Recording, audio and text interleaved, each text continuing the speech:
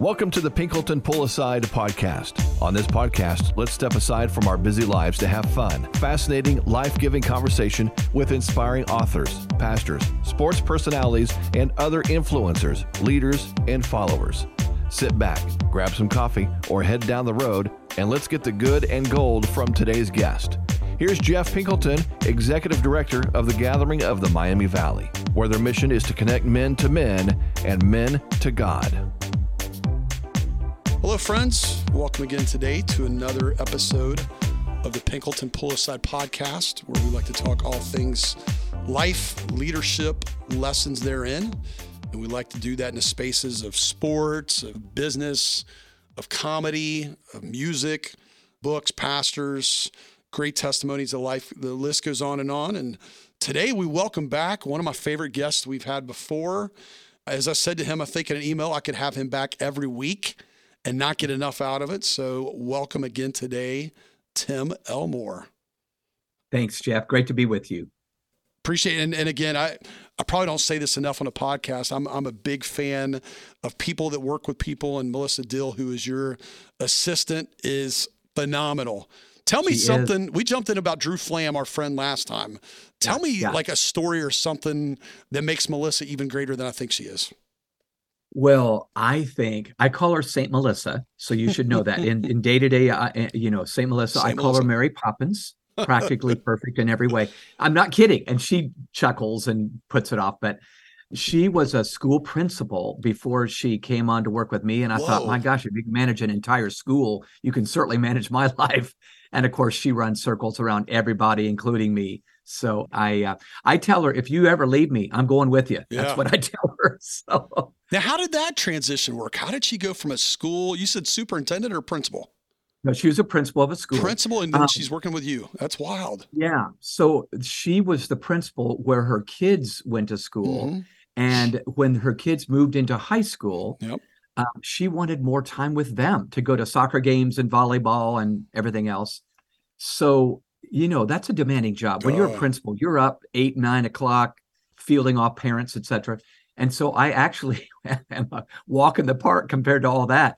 So she goes, I wanted to have a little bit more control of my calendar. And I said, you can do so much so fast, you'll have control of your calendar. Wow. So it's worked out really well. I really do adore her. Yeah. That's so interesting talking about this. I told you before we got on that I feel like I've got more than I typically do questions I want to ask just because they're helpful for me. But I'm a big believer. My wife was an educator. She's now working again, first time in over 2 decades, and she's on a school board. And I have mad respect for educators, especially on the secondary and higher ed level, and how they do what they do, manage people, work with education. I've really been we're getting ready to hire, hopefully soon, an associate director. And I've kind of been praying it might be someone coming out of the education world who still has a lot to give, knows people, knows systems and processes. How much when you hire people and you encourage businesses and churches, whoever it may be, in hiring people, what would you say are like maybe in order the top 3 things you're looking for? Like where does what they've done up to that point? What does age play into it? What is, handling conflict? Give me like 3 things you would say, boom, boom, boom. These are the most important things. Yeah, great question. Well, for me, I want to make sure that responsibility is one of their top 5 strengths, the strengths finder that Gallup put out years ago. So if I find somebody that they're highly responsible, which Melissa is, by the way, I don't have to worry about trust. I don't have to worry about, should I follow up and see if she did the task I just gave her? I know she's going to do it. In fact, she's probably going to do it and stay up late if she has to get it done. So responsibility, as silly and cliche as that sounds, is number 1 on my list. I look for initiative. That's an inward quality, but someone that sees what needs to be done before I ask, and they go after it. So I always hire that. And then I do look for some experience in the industry or close to the industry that I'm in. I want them to know the world that I'm in. Of course, Melissa, we're working with educators all the time, which is a highly emotionally expensive job, whatever level of education you're in. And she was there. And she thinks working with me is fantastic because it's not as emotionally expensive. Now, she may not say that. I'd say that. But anyway. Yeah, I would say those are the kinds of things I look for when I hire. Yeah. I think it's tough too because I mean I'm sure this is something you have to balance and watch out. I think like for me in ministry world and nonprofit world, people aren't coming in because they're getting rich. So buying into the mission, buying into the cause, buying into the leader is so key. And there's always the joke like in church world about you're getting hired to work part time, but everybody knows you're going to work full time, and you can almost slight people and disrespect them by doing too much. Right. And I just think that's so hard to know. Hey, we're all giving our life to this on some level, but respecting boundaries and saying, okay, this is what we committed to for your sake. We can't kill you in the process. How much do you think that's an issue in job hiring, especially in nonprofit ministry, churchy kind of world? I think you hit the nail on the head. I believe because it's often a calling that brings people here, you want to be guarding their boundaries for them. Mm-hmm. So they're guarding yours. In other words, I am so wanting Melissa to have time with her kids and time for a trip. She's taking a trip with her daughter next week. I want to err on that side. So she's going, well, I want to make sure I'm doubling down on helping you. Yeah. So I give Melissa unlimited PTO, wow. Because I know she's going to go, well, I'm not going until everything's done. She's going to be leaning into me as I lean into her. I think that's what makes work. And we're just loving each other, leaning into each other. And so nobody feels like I got to look out for number one, me, because somebody else is looking out for me. I want to look out for them. Yeah. It's interesting. I saw a comedian last night, and he made a joke towards the end about generations, which is your love language, talking generations. And he talked about millennials fighting for gender equality and fighting for the workplace. And he kind of chuckled, like talking to Gen Zer and saying, yeah, both those things are now gone. Gender equality, there's no gender and there's no workplace. And he kind of just held his head. And it was just so funny watching him hold his head up about that's where we are. And I think you think about where all that's changed. And I'm hearing more stories of, like you said, unlimited PTO. And it seems like that's probably a good thing because people aren't going to abuse it like you think. Yeah. They're just going to work really hard. And I think no matter what you say the rest of this episode, that is gold for business leaders and people that are hiring people for what you said. So, well, Jeff, real quick, one last thought on that. If I hire someone highly responsible, I can do unlimited PTO because I know they're going to have this sense of I own my job. And that's all. Then I'm leaning in, unlimited PTO, take that trip, do this, here's some money. And I probably learned that from John Maxwell. I worked for John Maxwell for 20 years. John is so generous. And as he was generous with me as a 20-something, I thought, well, that's how I want to be as a boss. So anyway, I'll stop there. But I just feel like when we're leaning into each other, and by the way, our nation right now is leaning away from each other, it seems. I just think that creates wonderful trust on the team. Yeah. It's interesting that, it was Zig Ziglar had the line about if you take care of, whoever people, they'll take care of you. And it's so simple, but it's just so true on all these levels. So I want to pick your brain a little bit. I'm going way off script. So we talked before we came on here about this recent deal with the Ivy League schools, Stefanik from, was it New York and New Jersey, kind of grilling them. And then the one president stepped down. And a board, I think it was it from Penn or MIT? How do we handle that as a culture with people when you get grilled? Stefanik, I thought, did an incredible job of looking for the right answer. I don't think she came off jerky, asking a question, saying yes or no. And then they kind of danced around it. And there's, since there's legalities there, there's things you can't totally answer in a one question response. Yeah. What do we need to understand on all sides of that with a leadership perspective? You live your world in leadership. What could we learn on all ends of how that's played out recently? Wow, that's a loaded question that probably deserves an hour. So let me give it a couple of minutes. The first problematic thing I think of when I see what's happening on university campuses, particularly Ivy League schools, is everyone feels like a victim, it appears. So think about Hamas and the Palestinians on one side, a legitimate side, but on one side, and then, of course, Israel and, anti-Semitism and all that stuff going on the other. If I feel like a victim, I'm always going to feel like someone else is the bully. And it's very difficult in our world right now when you're a president or you're a leader or whatever to play one against the other. And somebody's going to think you're wrong. Somebody's going to think you're politically incorrect when you answer and represent this group or that group. So here's what I have. I have trouble with cancel culture because of this. Cancel culture says, instead of engaging with your side of the argument, I'm going to just cancel you. Yep. I don't have to think, I have to feel. And my gosh, that's so troublesome when I don't have to critically think. So I think the answer whenever there's a hardship is seldom remove the hardship. It's be strong enough to withstand and debate the hardship. So I probably sound like your grandpa right now, Jeff. No. I'm thinking we are going the wrong direction. I'll give you a good example with my own two kids. They're adults now, but when they were in K-12 education and they were bullied, of course I didn't want the bullying to go on. And I wanted to make sure that the teachers were aware. But I work with my kids to be strong enough to withstand the hardship. Mm-hmm. And let them know we would take whatever steps. I didn't want them to feel like they were a victim, but that was just it. You be strong enough. Don't be a victim. And I think it paid off big time. They're both gainfully employed and they're not victims now in the workplace.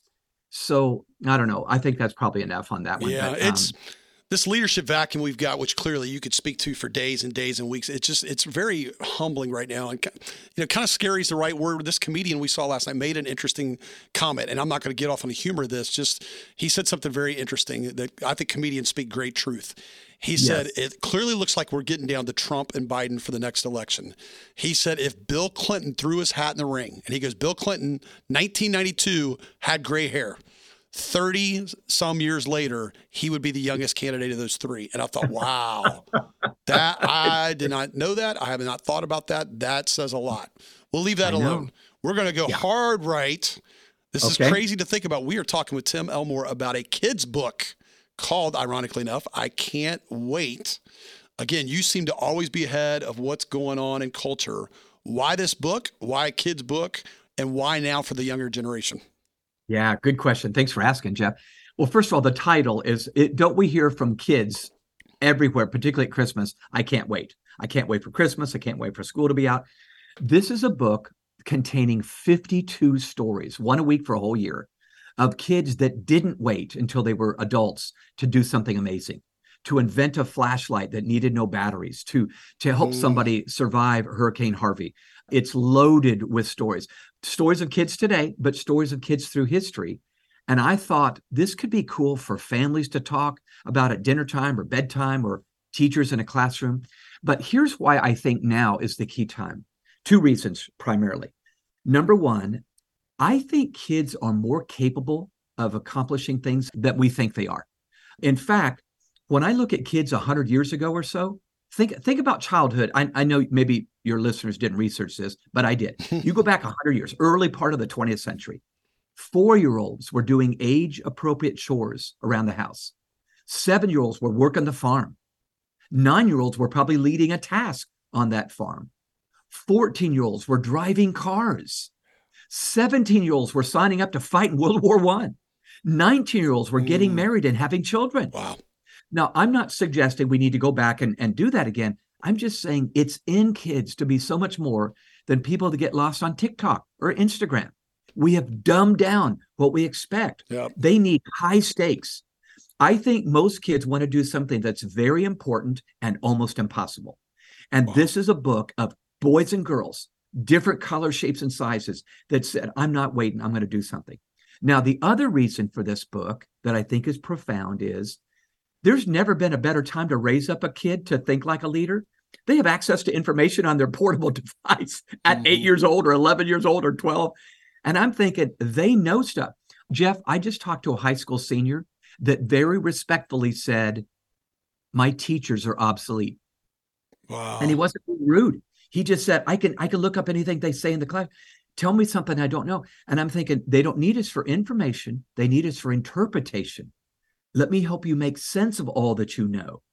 So this book is a spark. I hope it's a spark giver to kids to think, wow, if Virgil did that, or if Anne did that, maybe I could do it too. You know, what's interesting about what you're saying, my wife and I were at a doctor's appointment for one of our kids today, and we were in the lobby talking.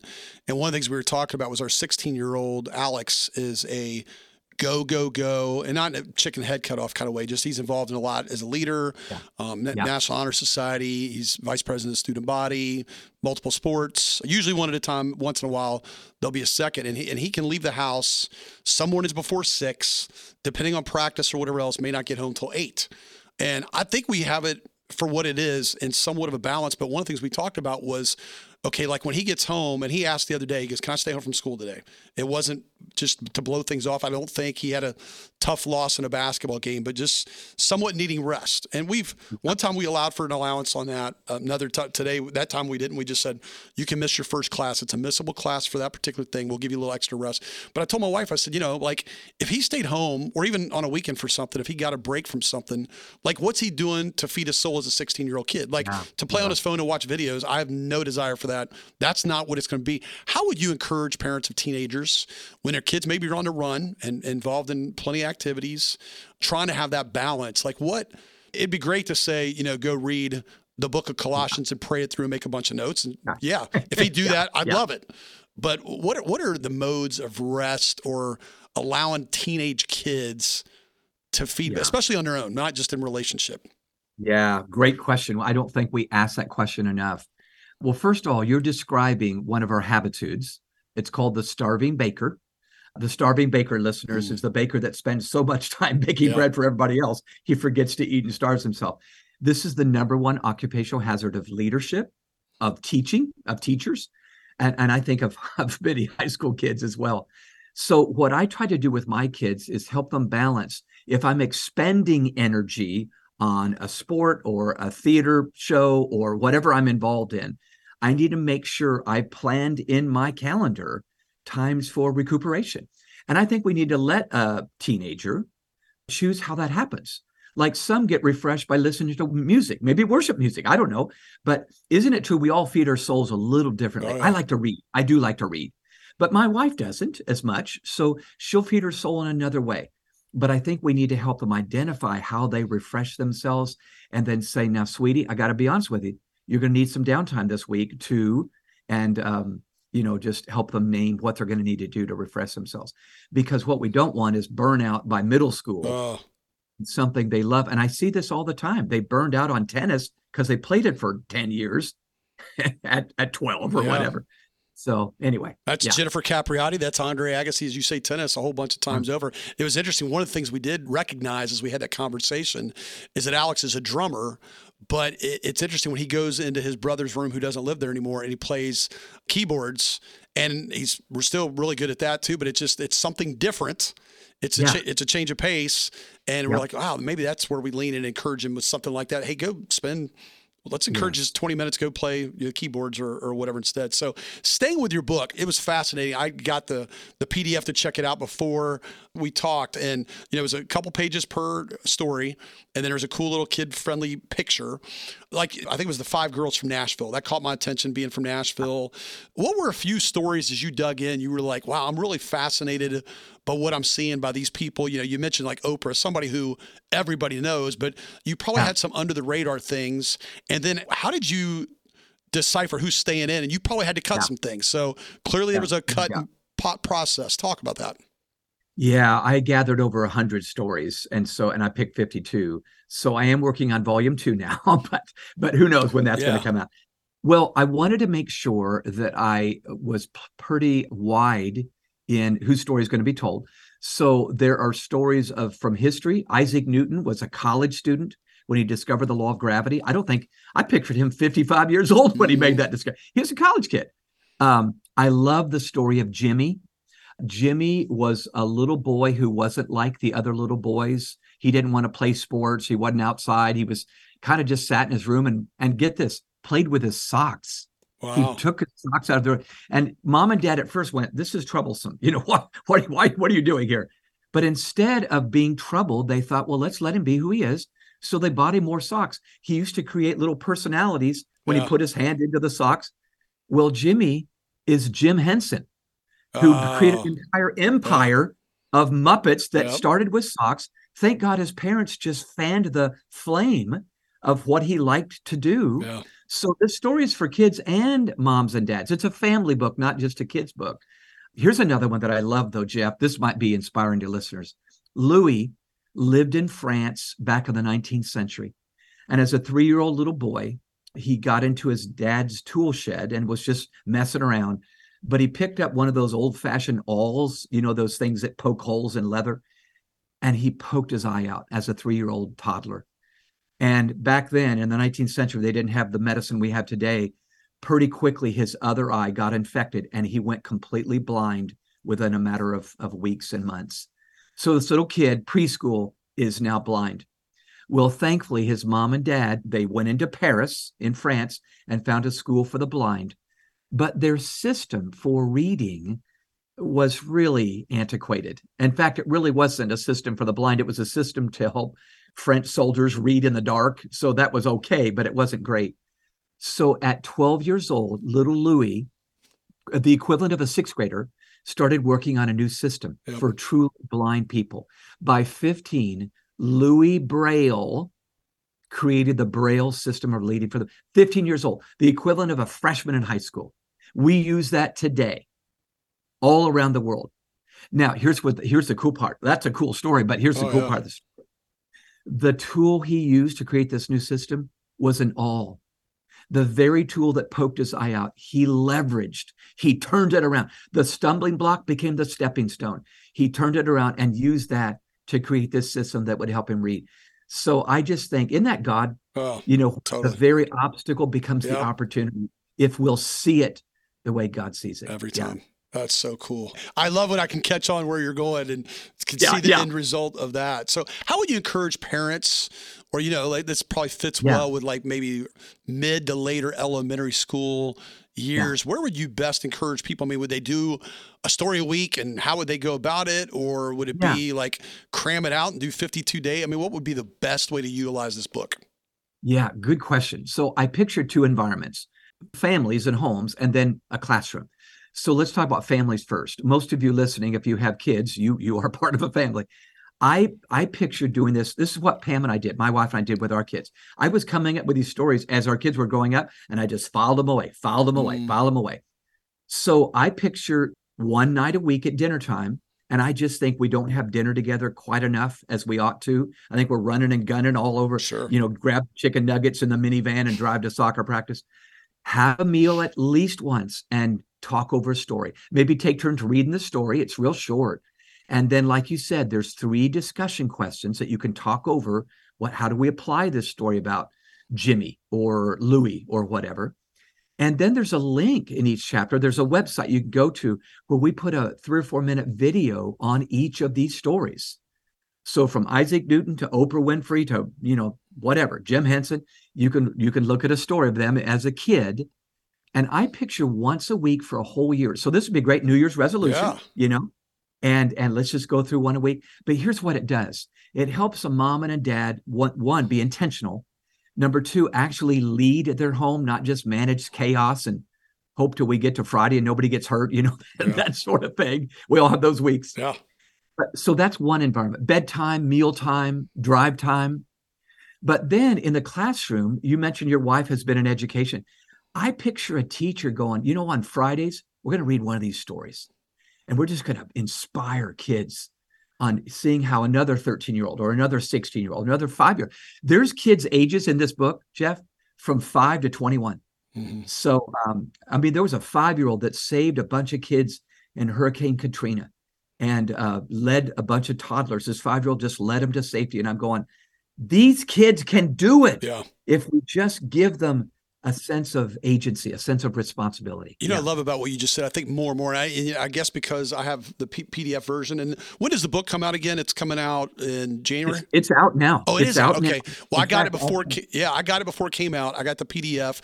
I don't think the PDF had the links maybe, or did it? And I missed it. No, it didn't. Because that's exciting for me to hear, because, we have multiple meals throughout the week where usually it's somebody, but not a lot of times everybody. But on Sunday after church, my wife said, that's when we're going to do it. So dinner might be on our own or whatever for lunch.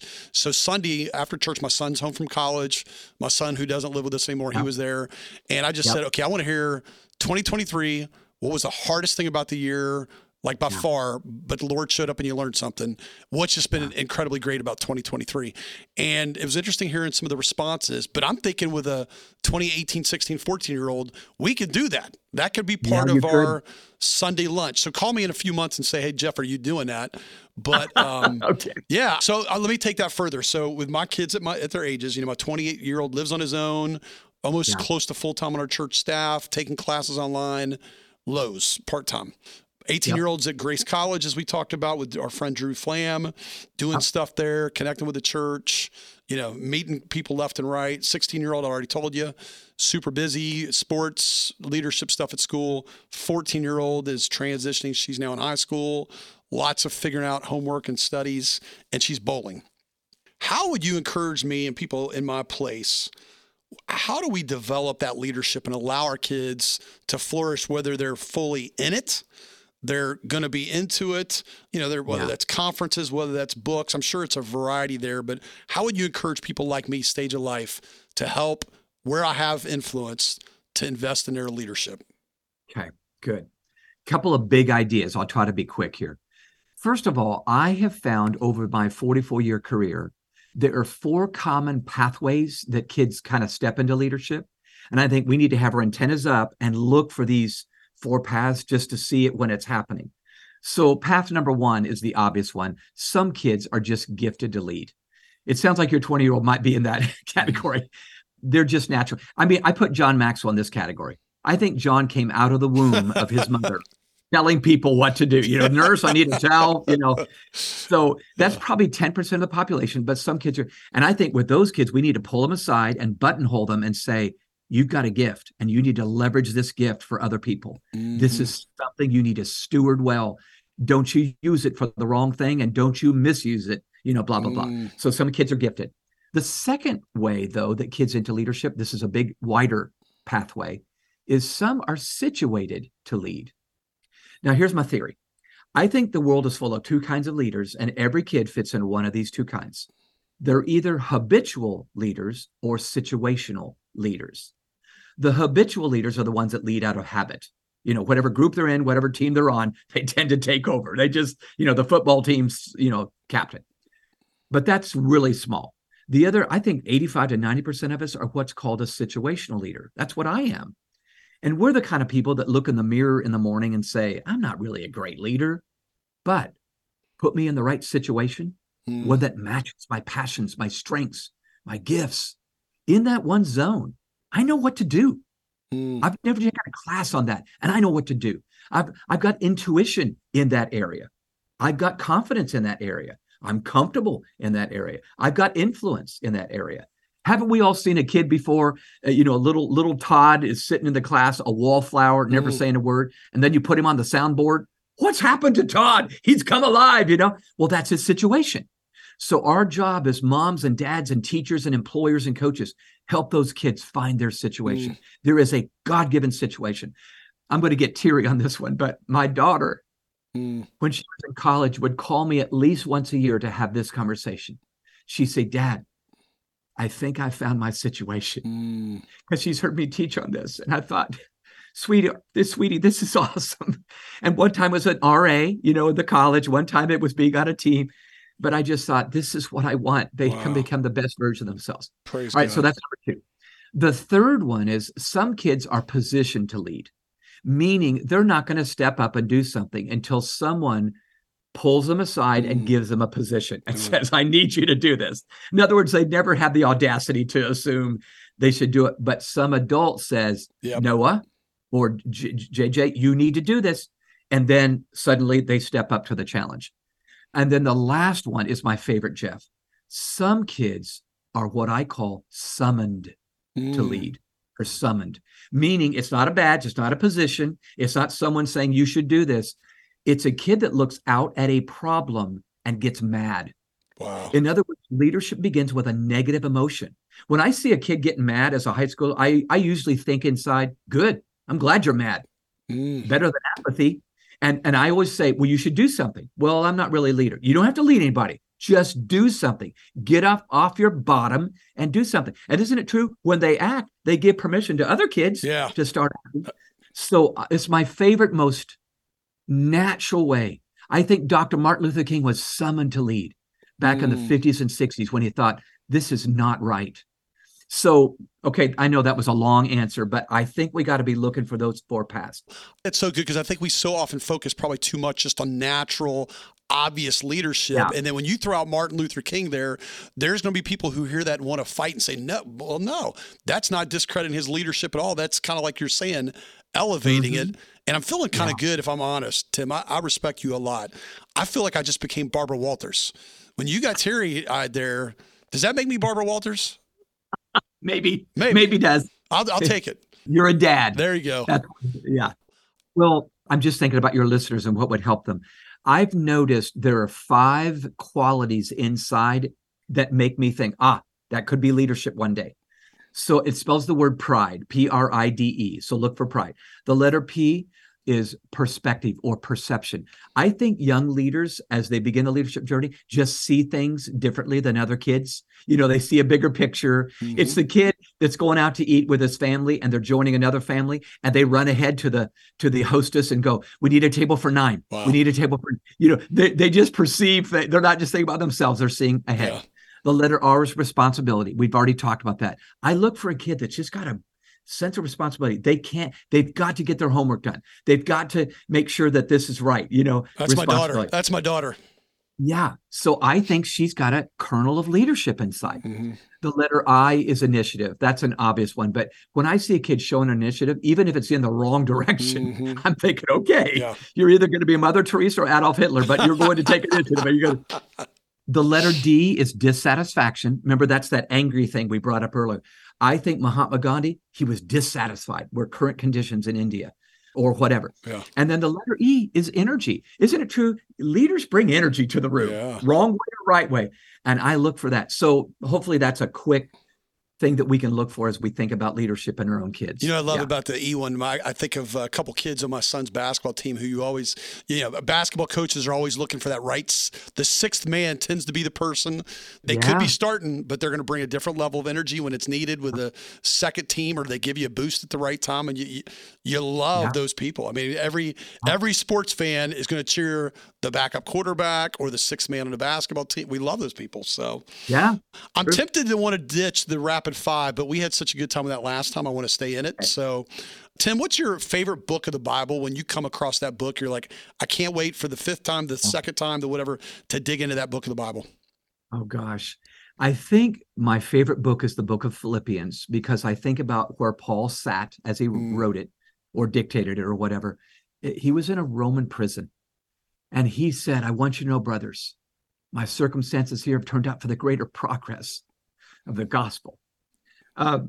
He's that Louis Braille guy, who took the very thing. No doubt. So Book of Philippians is my favorite. Yeah, for sure. What year of your life, if you could relive it again, it was so good and you had such a great experience, you're like, I would live that year of my life over again? Wow. I think it might be 2010. So I was clearly older, it's not childhood. But that year was really when we broke in big at Growing Leaders, my organization, into sports. We were working with Major League Baseball teams, NBA basketball teams, NFL football teams, and then a whole bunch of college, Ohio State, Alabama. It was just awesome. And I was like a little kid going out and talking to coaches and athletes. And I'm still doing that, but that was the year it really broke open and I just had a blast. It was fun. That's so cool. I knew that would be a great question. Okay, so you have one type of dessert you can eat the rest of your life. All others go away. You get pie, you get cake, you get ice cream, you get cookies, candy, brownies. I'm probably leaving something out. Which one do you keep? Well, my favorite food in the world is popcorn. So I love popcorn and I'm a diabetic, so I can't have the candy or the sweets or whatever. Oh my gosh. I've got 2 big canisters at home. I got an early Christmas present. I'm enjoying those big cans of popcorn like crazy. So do you just eat plain or do you do like cheese or what do you? Ooh, all the above. Butter, cheese, you name it. We've got a place kind of close to our house that's got 57 kinds. And I drool when I go in there. It's kind of fun. Yeah, check that out. That's cool. Okay, so with leadership being what you're known for, you get to have lunch with a Mount Rushmore of great leaders across generations, which is your sweet spot. Varied genres. Who are you going to lunch with, and what's the cuisine? Okay, can I give you 3 answers? Oh yeah. Okay. So I think of three people, and by the way, this is down through history, right? And today or I actually wanted 4, so if you got a 4th. Oh, okay. So it is Mount Rushmore. Okay, it is Mount Rushmore. Well, one is a guy that's alive today. I absolutely love Arthur Brooks. He's the most popular professor at Harvard University. He's a man of faith, but he leads with research and science, and then you find out his heart, as he talks for a little bit. So I just got 30 minutes to talk to him recently, and I just love that guy. Arthur Brooks, Harvard prof, Abraham Lincoln. I just think about what he led through, and he was a little bit depressed through the whole thing. And how did he navigate staying steady in such a difficult time when most of us would have said, forget it, I quit. The Apostle Paul, I know it's, that's kind of an obvious answer, but I'm assuming you're saying it can't be Jesus. So I'm going to go with Paul on that one. I think Paul was just such a radical and such an entrepreneur. That would be one as well. And then I think another one, if I can get a fourth, this just came to my mind, Carol Dweck. Carol is a Stanford research psychologist and an instructor, but she's the one that came up with growth mindset, fixed mindset. Yeah. And I've gotten to have her on my podcast a few times, and I absolutely love her. She's just a little peanut, but man, her brain is brilliant. Wow. And I always learn when I talk to her. See, I'm going to utilize some time with you later and say I take people 2 or 3 times a year. I think I might have mentioned this to you before, the Abbey of Gethsemane down south of Bardstown, Kentucky. And I've been there about 30 times. When I was there a couple of weeks ago, me and 5 of the guys left and went to Hodgenville, which is the birthplace of Lincoln. There's another place en route where you can check out something else with Lincoln. You would eat that up. It was a blast. Guess what Hodgenville's radio station is called? What is it? WABE. Oh, I love it. That's awesome. No guessing around there. It's WABE radio station. So we'll have to talk more about offline about the Abbey Gethsemane. You would like the Lincoln stuff around there. So who's your favorite Brady Bunch character? Oh my gosh. Brady Bunch. I think it's Greg Brady, Barry Williams. Yeah. Because, I was younger when Brady Bunch was on, and I looked up to him. And, of course, he was just on Dancing with the Stars, and he didn't dance well, but he always had such a good spirit. So I think it was Greg Brady. So a guy that I've had on here before, I'm actually getting ready to have him on again, who was one of the most significant spiritual leaders in my life. When we were doing Young Life back in the day, he used to jokingly call me Ann B. Davis. And I'm like, so what about Alice and me? Here, you got something. I've had some nicknames over the years, but nobody's called me Ann B. Davis. So I took it with a lot of love and affection. So there you go. It's awesome. Let me ask you this. So I love the Minute with Maxwell's. I don't check them out every day. If you're up, I check it out. If Jeff Henderson's up, I check it out. No disrespect to others, but I definitely love the 2 of yours. What is it like? I'm going to assume this has happened. I'll put a Mount Rushmore up. You, Jeff Henderson, Maxwell, and Joel Manby. Have you guys sat around and talked about what you're going to do and brainstormed, and then you put those videos out? Because I'm like, I want to be a fly on the wall with the 4 of you getting together. What's that like? Well, when we do get together, it's magic. You can imagine, because we're all a little different. But I remember being in a room with all those thought leaders that Maxwell Leadership has put together, and the different angles. So like we feed off each other. Somebody comes up with an idea, then someone makes it better, then a third person makes it even better. It is magic, and I love it whenever we can get the 4 of us in a room together, or 5 or 6 for that matter. It's always amazing. Yeah. What do you think? Because I think you're very self-aware, Tim. What do you most bring to the table for those 3? Oh, wow. Probably research. Okay. I don't think I'm a brilliant researcher, but I decided years ago, as I started Growing Leaders, this nonprofit, that I wanted to be pracademic. So very, very research-based, academic in nature, but very practical in its application. We've all been to conferences, it's all research and it's boring as heck. Or we've been to, it's all really practical, but do we know if is there any science behind this? So I want to be pracademic, and I think I bring the research piece behind maybe John Maxwell's intuitive concept of this law of leadership. Well, here's some studies behind that, Yeah. So, yeah. Yeah, I love that. For 2 minutes, man, you guys pack a whole lot. And sometimes not even 2 minutes, so those are great. Yeah. I'm going to end with this, and we got a lot more, but hopefully you've been so good to me. We'll get you on sooner than later again. I've been in a season where I've been really wrestling with, probably for a longer haul, thinking about encouragement and the power of us encouraging each other. There's tons of scripture that supports that. But recently, seeing it in my own family, where there's been things going on, from a lot of issues with a couple different cars to disappointment in sports, discouragement. I think if we put encouragement, discouragement next to each other, we would equate those on some level weightiness. And I'm learning that is not true at all. Encouragement is what I hopefully give to you or you give to me, but it goes on and we got to kind of get back to it. I think discouragement is like it lands and it settles for a long while. Truett Cathy, who we're both familiar with that name, and hopefully people are with Chick-fil-A, the great line, how do you know if someone needs encouragement? They're breathing. Yes. Speak to discouragement. Do you see that alive and kicking in our culture, in our country? How do you battle against it? And again, I don't want to just speak to encouragement trumps discouragement. That's easy to say.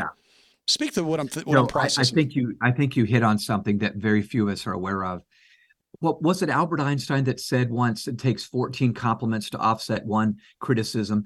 So our brains and our amygdala naturally lean toward seeing the worst possible scenario. Some don't, but most, and part of it's just over the centuries, we've needed to protect ourselves from that saber-toothed tiger, I don't know, whatever, back in the day. But I think we keep it today. So our amygdala kicks in, it's fight or flight, it's protect yourself. So that naturally leans toward what wrong could happen here. And we naturally require encouragement. Encouragement is the oxygen of the soul. And discouragement would be, oh my gosh, it just naturally happens. So I think most of us listening right now would need to either learn to encourage themselves, or they would need to make sure they're around some energizing people that make sure they stay encouraged. There's a couple of passages in 1 Samuel when Jonathan and David met. You'll read several times in 1 Samuel, and Jonathan encouraged David, and Jonathan encouraged David. Yep. But later in the book, when they're separated, there's a passage that reads, and David encouraged himself. Isn't that powerful? He had learned as he matured, I got to encourage myself. I got to tell myself the truth here. God's in control. His promises are true. The enemy is a liar. My faith is the victor. So I just said, we're going to have to, listeners, learn to encourage ourselves, because we need it, and we need to believe the truth. And the truth is, the end of the story is amazing. Amen. Amen. It's interesting. I think about encouragement. I look at a guy like you and I'm like, man, does Tim ever get discouraged? I can't imagine you do, because you feed your soul so well. I heard this great story yesterday. So I dug up for two of my boys particularly, and I thought, well, hey, I'm doing it for them, it's probably going to be good for me. I went to YouTube, typed in discouragement sermons, not discouraging sermons. That'd be a different search. Yeah. Discouragement sermons. And there was a bunch. So I finally shrunk it up and just put discouragement sermons. And I listed names like Tony Evans or Craig Rochelle or Kyle Idleman or people. And almost every one of these had multiple sermons. And H.B. Charles, who's big in like Gospel Coalition, Southern Baptist world, he had a sermon I listened to. And I'm not real familiar with H.B. Charles, but he told a story. And people need to hear this. And Tim, you maybe have not heard this. And he tells a story about Satan had a garage sale, and Satan got out all his tools and everything he's got resource-wise and laid it out on a table. And the items were priced pretty similarly, and then there was this one item that was really expensive. So a person goes up and said, why is this so expensive? And he said, oh, that's the tool of discouragement. Says, it's the best tool I've got. And everybody that sees that tool knows it came from me. Ooh. I'm like, have you ever heard that before? No, I have not. Now, clearly it's fictitious. Before anybody thinks, no, Satan did not have a garage sale. But I just connected with that story so well. I will be stealing it and using it when I preach every now and then. I knew you would have something, because I've been wrestling with this a lot lately. I thought you're going to have something to say to speak to that. So, Tim, I can't wait till I have lunch or something with you someday. Thank you for investing in me. And I feel very good that when this episode comes out, there's going to be a whole lot of people that are reaching out to me saying, man, you guys gifted me a lot through any number of things we've talked about on here today. Awesome. Thanks, Jeff. Great to be with you again. I can't wait through Amazon, through all the right cycles. Where else, again, these days do people need to find out about you, Tim? Well, I'm at Tim Elmore. So that's my site. And then that's how you follow me on social media. But Growing Leaders is the next gen website that you can find a lot of the stuff I talked about, growingleaders.com. Yeah. And certainly subscribing to Minute with Maxwell, because they'll see you on there a decent bit, probably fourth of the time at least, I would guess. Yeah. That's always fun. All right. Have a great day, Tim. We'll talk soon. All right. Thanks, Sam. Thanks, Tim. Bye-bye.